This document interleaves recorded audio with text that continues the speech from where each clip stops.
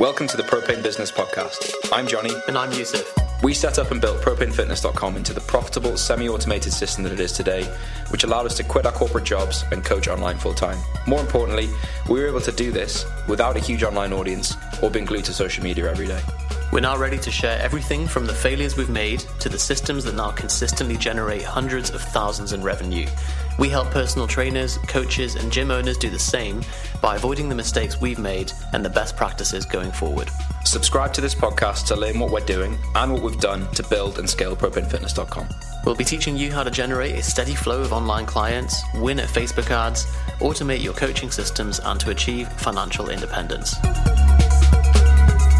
Welcome back to part 6 of this beautiful series to teach you everything that you need to know to set up an online fitness business. I am joined with Alex today. Alex, thank you for the amazing architecture of this series. I think it has been geniusly designed, taking people from zero to hero with online fitness business. And I think, stay locked in, people, because coming probably just at the start of the new year will be the big launch episode where we give you kind of the checklist you need before you really start launching your offering and sending it out there into the world. And then one aspect of that is qualifications. It's something that I think everyone's head immediately goes to when they become a personal trainer, especially in person, because you need to get like level 3, you need to get all of that done. And online, it functions slightly differently because there are actually less requirements, and we're going to dive into that. But today we're going to be talking about all the benefits of different qualifications, where I think people waste a lot of money with qualifications, and some other little wrinkles about what qualifications you might need to make your online business pop. Absolutely. So I think the first thing to say is, and bear in mind, we are in the UK, the level 3 that Alex mentioned there is the minimum level qualification that you need to be insurable to train people in person in the UK, but there will be an equivalent in the US. Now, or Australia, or anywhere. Australia. Oh, that's true. There's not just those 2 countries in the world, but yeah. The fundamental thing here is, and it sounds stupid, but we need to be clear on this, is have a purpose for whatever qualification that you do, because these things aren't free and they take a lot of time to do. And sometimes they take a lot of study, even if they're a bit facile in what they are. There's a lot of hoop jumping. So we want to be really clear on why are you doing it and why does your client care? Yeah. So yes, if you are doing in-person training, you likely will need a minimum level safety qualification to show that 1, you're not a sex predator, and 2, that you can safely train people. It's only about the legal and insurable aspect of it. Your client doesn't care whether you're NVQ level 3, Groupon, kettlebell level 42, it's all... Although if you are Groupon level 43, that's when the real money starts coming in. Yeah, once you hit that, the money just flows in. So the whole, all of the marketing stuff, anything that gets you to be attractive to your client, that's about relationship building. That's about how you are perceived online. And the letters after your name have very little to do with that. So if you're learning something that is outside of what you need to be the legal minimum, then you should be doing it either for your personal pride, for your personal reading, or because it's required to work in a certain place. No, maybe the facility that you're working in requires it. So I think that's where we need to start. Anything to add on that, Alex? Well, I think PT level 3, which is that we're just going to refer to level 3 as that's the baseline in England, as Yusuf said, and we're just going to refer to that throughout this. Whatever your equivalent is, your own country, I'm sure, whatever that is, we'll call it level 3. And so level 3, I think, is, as you said, it's just about getting insured. And, I did it. I worked in a gym for a couple years, and what I learned at level 3 had nothing to do with what I did on the gym floor. They are completely disconnected. There was, in level 3, you learn a lot about the bones and the different types of muscles. And I haven't met anyone apart from maybe bodybuilders that actually really care, or maybe some athletes that care about your, the different glutes and how to train specific parts of the glute and the glute med and glute min. And like, they're words that I think a lot of personal trainers hide behind to appear expert or to feel expert. But in terms of, well, one, providing a good service to your client, I mean, they just don't care. It probably does help that you know some of these things if they're experiencing pain. But again, level 3 doesn't teach you to be medically helpful. So it gives you this bizarre like ego of like, oh yes, no, they're having pain in the blah, blah, blah. Let's stretch that to release the piriformis. And it's just like, you don't know as a level 3 qualified person. You're not a medical professional. Yusuf, you are a medical professional. Can you talk to this a little bit? So actually, yeah, I did my level 3 sports massage qualification a few years ago. And yeah, there's a anatomy and physiology section to it that was basically straight out of like a 1980s bodybuilding encyclopedia. Like there was so much outdated and just wrong stuff in there. And I'm sure anyone who's done the PT qualification as a kind of a hoop to jump through, but they've done their own reading first, will have seen it and been like, oh my God, bloody hell, like what is this? But it's just that these things aren't updated because there's no reason for them to be.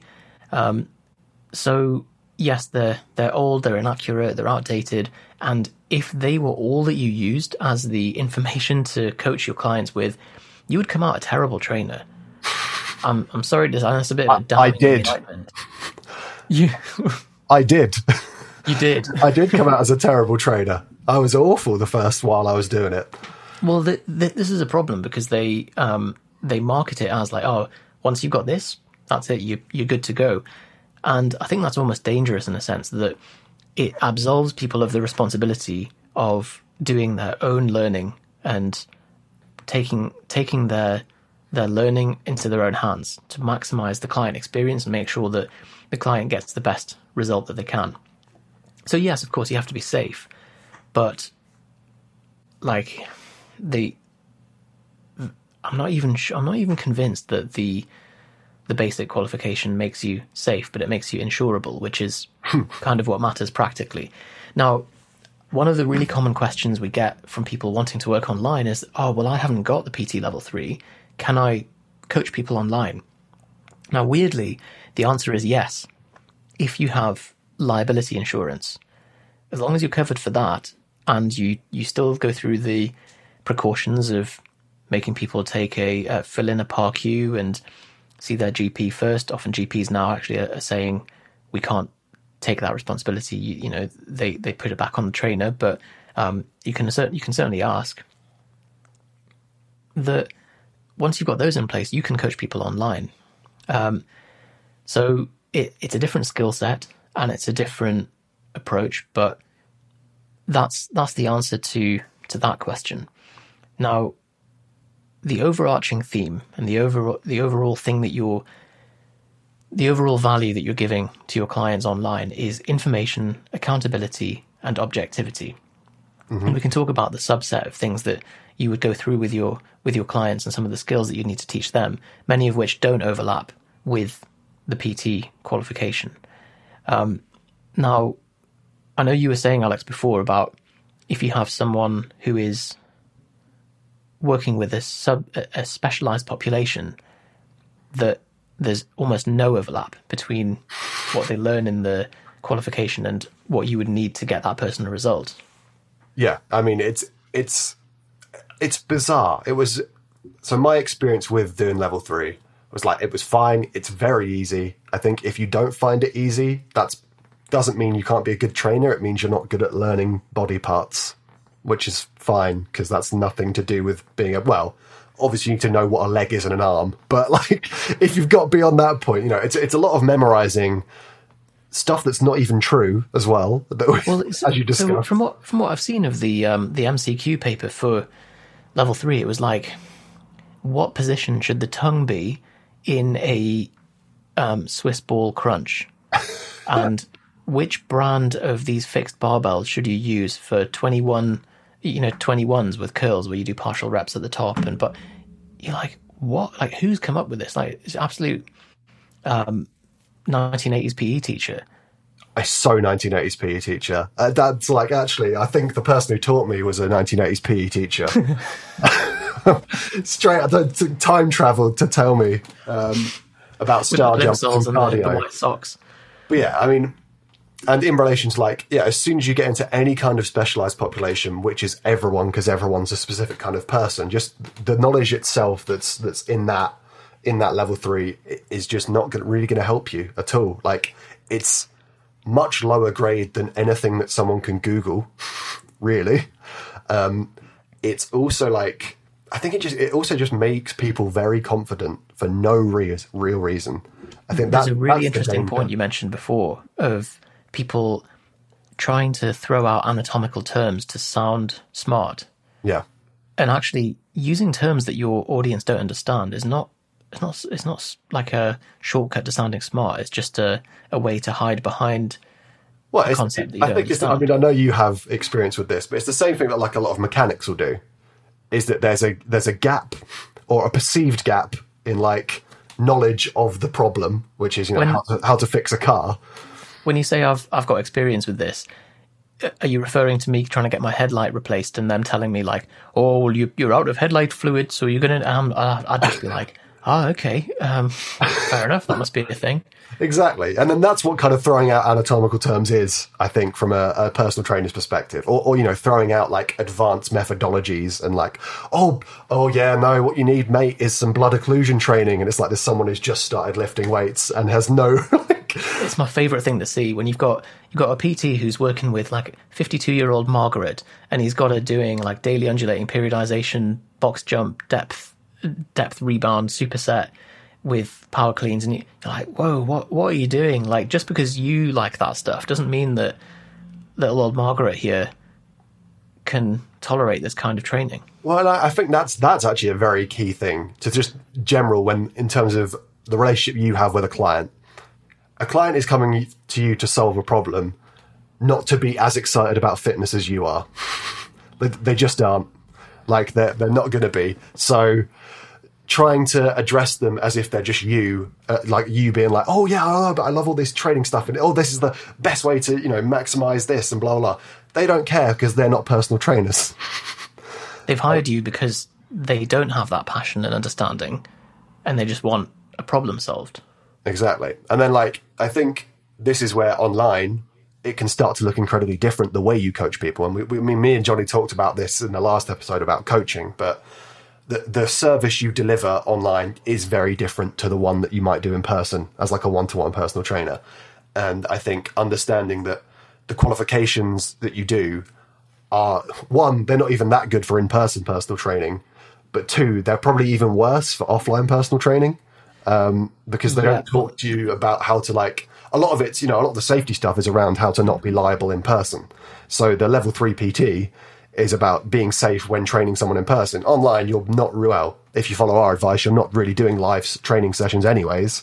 So it's more about understanding how to teach cues effectively when you're not there, understanding how to explain exercises properly, or understanding how to structure workouts around someone's actual lifestyle, not just like Jennifer in the textbook, but like an actual human being that lives in the world. I think that's where qualifications miss a lot of the time.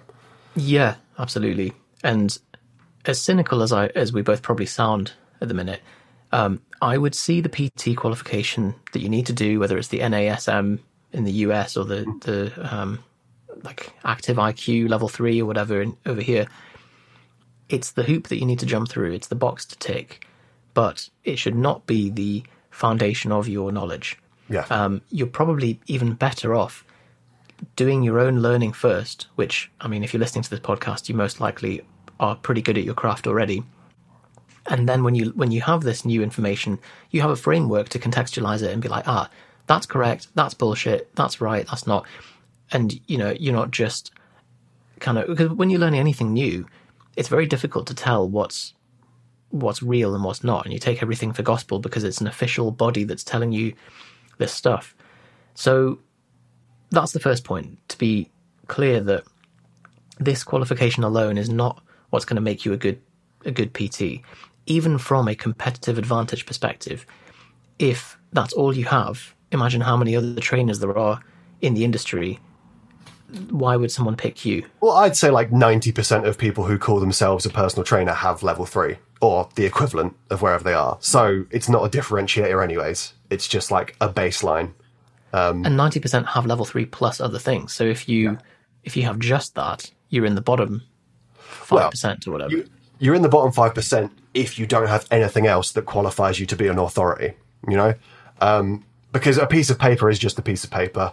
I know that's like, anti-education and establishment. No, I mean, I did a master's at Ivy League University. I think education's awesome. But the piece of paper itself is not a proof of worth. And I think why we want to talk about qualifications today is not only in terms of like paper formal qualifications you can get, but like what actually qualifies you, you know, to get over that imposter syndrome or that you might have, and to say, I'm actually worth something. I'm actually worth being able to teach someone something. And, you know, that's where I think qualifications opens up. And I think where you can start looking at it from a different angle is that this piece of paper doesn't mean anything, but all the stuff you have to do to get to it might mean something in the context of you being able to step up and say, actually, I can really help you solve your problem, Mrs. or Mrs. Client. Mrs. Margaret, this is the key. It's how does what you're doing fit into making you more hireable as a PT, whether it's being able to get results for your clients, whether it's being better at marketing yourself, or if it's being more credible as a trainer. So either of those things. So my medical degree doesn't make me better at getting results for clients necessarily. Mm-hmm. Well, not directly. Yeah. It was all the pre-reading and everything, all the contextualizing around that's complemented it, and obviously the foundation in physiology at that level has been super helpful. But it's quite useful for credibility and marketing. Yes. So, whereas if I'd gone and done a degree in strength and conditioning, that would have been better for getting results for clients, arguably, but maybe less good for marketing. So it's about finding that balance.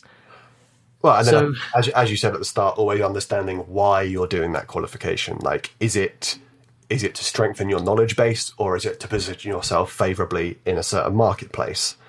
Or is it because you think it will position you favourably? Oh my gosh.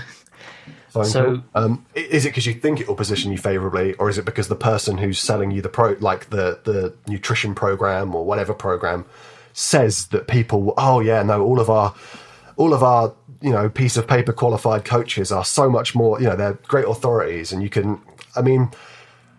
maybe that works for people that are within the know and that understand that something's thorough. Like, for example, why is a doctor better than a strength and conditioning? To most people, it's because doctors are far more respected in society than strength and conditioning coaches. Even though to get someone strong, I wouldn't trust my GP to get someone. But at the same time, I wouldn't have been able to motivate myself through 7 years of medical training to do it just for the PR and just for the marketing. Just for the gains. Could have just put doctor in front of my Twitter handle, and that's the no hack. One's going to check. That's anyone listening. Well, that's the thing. I don't think anyone's ever looked at a Twitter profile and looked at a medical registry. Well, maybe they have, but not many. That's a very good point. So, what you were saying about anatomy and physiology, having seen both sides of the horse's bum, I've just made that expression up. I can say that you really are not serving yourself well by trying to learn anatomy and physiology from a basic level PT course. If you want to learn this stuff and you're doing it for your own pride and for your own ability to create content around and get results for your clients, then get a basic anatomy physiology textbook. The one that I find is the clearest and most in detail is Tortura and Derrickson. And funnily enough, I spoke to a couple of people recently who we work with and said that they'd actually bought this to try and get a handle on it. It is pretty hefty, but it's a great one, and you can get it on PDF, so you can search through it digitally as well. Another thing you can do is sign up for a research review. Particularly, so Alan Aragon has a good one, Helms and Greg Knuckles have a good one. Yep. They're all like $5 or $10 a month, and you get access to the latest in strength and conditioning. the other thing that we've not kind of covered really is that experience and your clients are the best teacher. Yes. Quite often, not quite often, 90% of the stuff and the questions that you get from clients are not really to do with, how is leucine metabolized? Or, excuse me, what's it? It's, I'm struggling to make it to the gym because I had to pick my kids up from school and then I was working late, and it's all adherence, behavior related stuff. Yes. And that's the kind of thing you're not going to pick up from any qualification. No, exactly. I think you have to have experience with the population you're looking to serve, or with any population if you have no experience with any population. And I think, this series is about how to start your online fitness business. Part of it is just by you actually have to just put some stuff out there and try and get some experience. Like, a lot of people will, either hide behind or, they'll hide behind the need to be qualified in order to start doing things and start trying to teach people, when actually most of the teachings and most of the wisdom you gain, some of it's from really good sources and textbooks, but a lot of it is through actually doing it and experiencing what your client population or what your niche actually goes through on the day-to-day. And you look at the Propane Protocol, which is, the Propane Fitness product, and that is a decade of FAQs from different clients, owned over time again and again, and different versions created so that every question is answered and the common mistakes are kind of adjusted for. And, you can start out with a plan and it can be great for the textbook, but life, this is fucking cheesy. Life isn't a textbook, man. Life isn't a damn textbook. No, but it's not. So, understanding that actually most of your value from a coach perspective doesn't come from the textbook side of things, but from those lived experiences, or also just your ability to empathize with other people and to create, as you said, Yusuf, adherence to a structure that is scientifically backed. Yeah, and there is a tendency with people who are PTs and people who are in the mindset of qualifications and credibility and all this to think in those terms. And actually, the qualifications don't matter to a lot of people. To a lot of people who are your clients, think of James Smith, who's a great example, because he's just got his Groupon level 3 PT qualification and nothing else. But it doesn't matter because his client group are not interested in the letters after his name. They like him because of who he is and because of the persona that he that he gets across. And he's clearly done his own reading and created a system around that. So sometimes someone doesn't want this person at the top of this academic mountain. They want someone who they can relate to, and they'd be like, this person speaks to me at my level. So some of the skills that would be worth looking into and worth developing an ability to teach that and to nurture someone through your coaching would be these. These are just a few examples. So exercise technique. Mm-hmm. And a quick way to do that is to just spend a day filming you going through all of your exercises in your programs, just 20-second videos, batch them all together, store it in your members area, you've got it sorted. Then anytime anyone has a question about exercise technique, rather than send them a random YouTube link of Scott Herman doing it, it can be it can just be you talking through it. Second one is tracking. How to track their macros or how to track their training, and giving them a system that makes it easy for them to do it and for you to see it. Then progressing exercise. So how to make sure that they're getting stronger or better or faster each week. And that also applies to diet, how to beat diet plateaus if they're struggling with social events or all these kind of real life things that are not biochemical processes, that they're just behavioral walls that people are hitting. Yeah, no, I think that's massive. And I think to even move away from just personal training, just diet and strength, if you're a sports coach, or if you're, we have quite a few people working with us as coaches who are maybe doing, I don't know, skipping, gymnastics, swimming, all of these kind of things. Understanding, then again, PT level 3 is not going to do anything for that, clearly, or even a swimming qualification. It's about understanding the coaching cues. And I think, as you said, exercise demonstration, the coaching cues, how to track progress, not necessarily from just the weight on the bar standpoint, but from like maybe if it's flexibility or maybe if it's a different yoga poses. But, you know, understanding what the journey of progression looks like for your client and understanding the sticking points within that journey and really empathizing with what that can be for different people and the excuses that different people make as to why they don't achieve it, and, you know, where you can move the bar with that. When's the best time to kind of check in and reset with people? And I really like a lot of it. I mean, we've said it already, is the kind of a psychological side of things. So maybe reading some books on psychology, you know, and that's not going to give, you know, no one's going to be like, oh, you read Freud. Yes, please help me grow my biceps. No one's going to do that. But it actually might help you in terms of, you know, when someone, I mean, I think we've all had this experience when a client's got an excuse. And it's like, the excuse is probably never actually the reason, or it might be the reason. But like, if you can kind of have read some psychology and, you know, not become a psychologist, it's not about professing to be a psychologist or an expert in like sports, you know, mentality and stuff like that. But just having some of that learning to kind of lean on, I think is very helpful. You know, even just the understanding that most of the time people's first excuse or reason why they're not doing something is not the actual reason.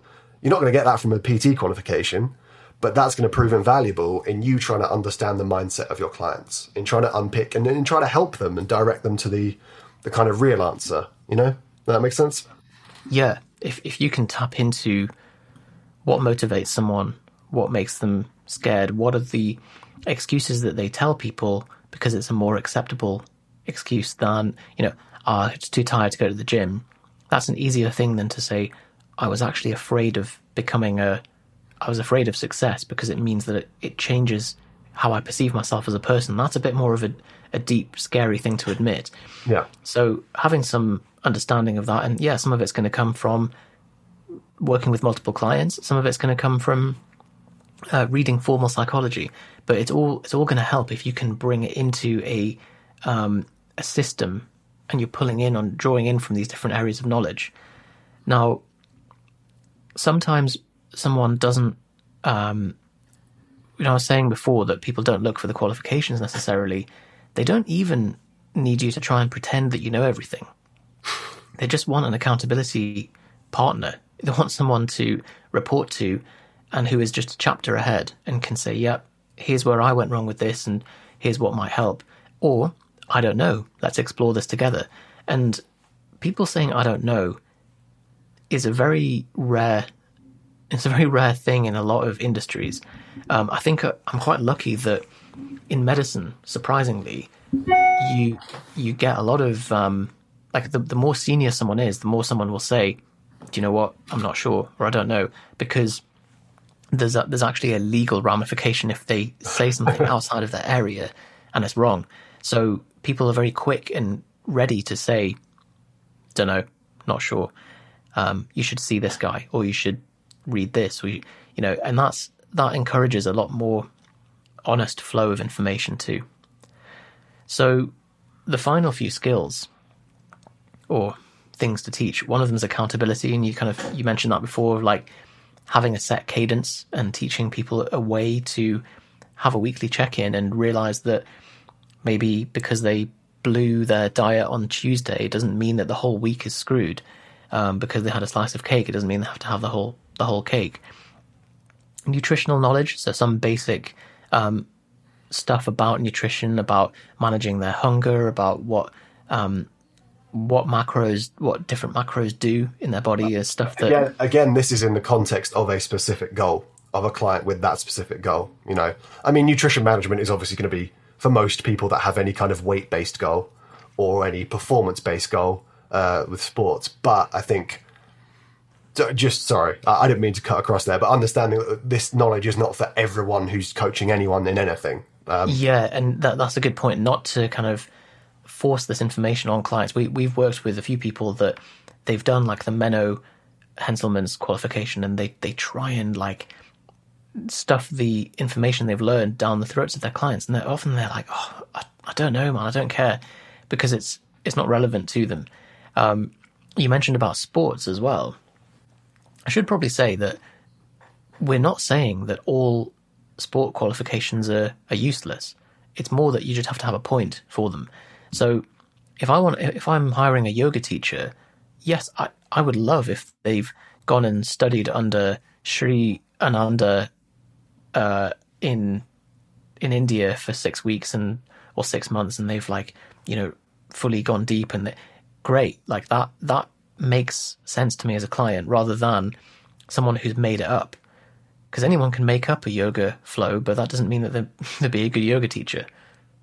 No, exactly. I think, well, yeah, and when we talk about like what qualified looks like, I think as well as, formal qualifications, like having done it yourself, and that kind of, the Sri one there's kind of a midline of like, they've practiced under one of the greats, or, that's going to pop, like if, for example, you were trying to coach sprinters and you'd been taught by Usain Bolt, that's going to have more clout in the eyes of your clients than you ever doing any qualification at any university. And I know that like you triggered quite a few people on Twitter the other day by talking about bench press. And like, why the hell would you let someone strength coach you who can't bench 140? So I actually only said 100 and it still pissed people off. I was going to write 140 and I was like, oh, maybe that's setting the bar a bit high. Maybe it alienates people. So I'll say 2 plates, and people still kicked off. And people kick off because I think like it's a bit of a double-edged sword of like someone could theoretically teach you something if they hadn't done it before. But from a consumer perspective, why would you go with them? Why wouldn't you go with the person who's got the qualification and has done it? Why would you would always choose that person unless they're like egregiously more expensive, or like it just, as much as people who kind of haven't walked the walk want to justify why their knowledge is valid, and it is valid, like it is knowledge and you can pass it on, but it's not going to be the same as someone who's not done it. Like or someone who has done it. You just don't get the lived experience and the lived difficulties of trying to achieve a goal. Like if it was just information that people needed, coaches wouldn't fucking exist. It would just be textbooks. So funnily enough, this is the topic of my YouTube video this week. Oh, I don't know if you've seen it already, but it's called Fat Personal Trainers. And it is about this thing, which is that a fat personal trainer may well have the knowledge to get someone shredded. And, your body type is your personal choice. There's no judgment there. That's your freedom. But from a PR perspective, from a marketing perspective, you can't really expect to be taken seriously. Yeah, you won't. And then, like, that's the thing, is that you probably could be taken seriously if you hid behind qualifications, but who's going to be taken more seriously? The person who has some qualifications and has done it, or the person who has tons of qualification and hasn't? I mean, that's just...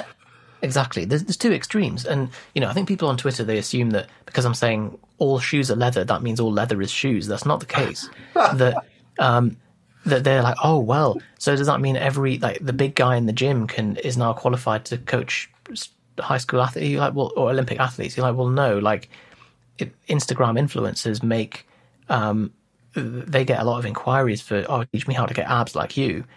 Doesn't mean that they're a qualified trainer. It just means that they look good, and people assume that means they'll be helpful coaches. And I think there's like, in some ways as a personal trainer, you are a product, and like you have to try and make yourself the best version of the product that you are. And I think like being in shape or trying to hit some PRs, or maybe like, getting super lean for a photo shoot, all this stuff like makes sense in the context. It doesn't make you a good personal trainer, but it makes you a more attractive product from someone from the outside.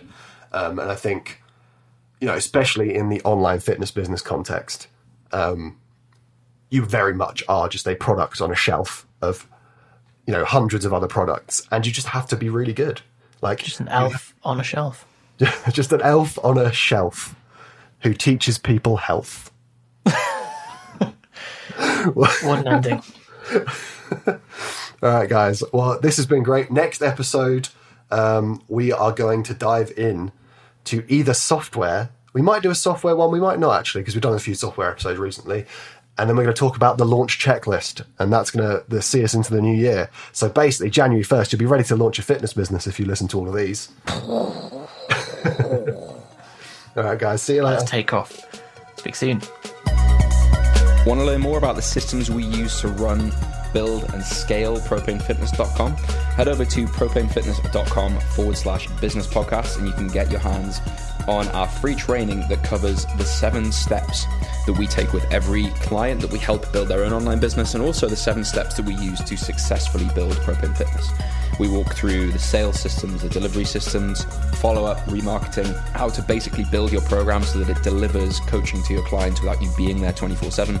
We really do cover the full thing, right? And if you want to continue even further and potentially work with us, there's a chance to book in a call to have an informal chat with Yusuf or I to just basically see if any of our programs would be a fit to help you get from where you are to where you want to get to. So go to propanefitness.com/business podcast today and get access to that. If you'd like to learn just more about Yusuf and I, more about us, what we do, follow us on the various channels, the best place to go is our YouTube channel. We have a load of stuff from fitness content, productivity content, why Yusuf slept on the floor for several months, why he's been having cold showers. There's always stuff on there that's entertaining and hopefully informative. So just go to YouTube, search for Propane Fitness, and you can find out a bit more about us there as well. Speak to you on the next episode.